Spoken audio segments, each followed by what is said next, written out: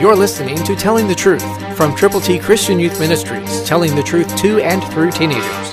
Here is Triple T founder and president, George Dooms. Believe on the Lord Jesus Christ. Do you know how much faith Abraham had? Listen to Romans 4:19, New King James.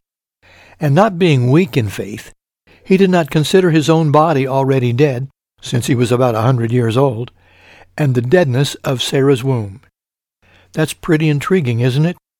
Abraham, even though he was 100 years old, believed God. They were going to have a baby. He didn't consider the physical factor.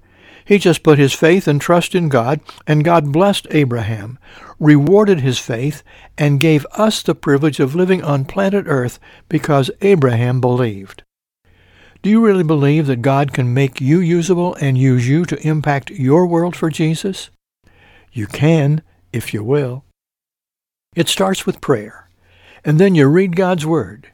You listen to what the Lord says to you, and you do what He says to do. You fellowship with others who are also believers in the Lord Jesus, and together you plan how to go with the gospel to the most possible people in the shortest possible time. Do you have those prayer partners?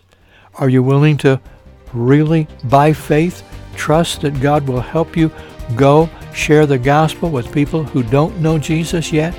Christ through you can change the world.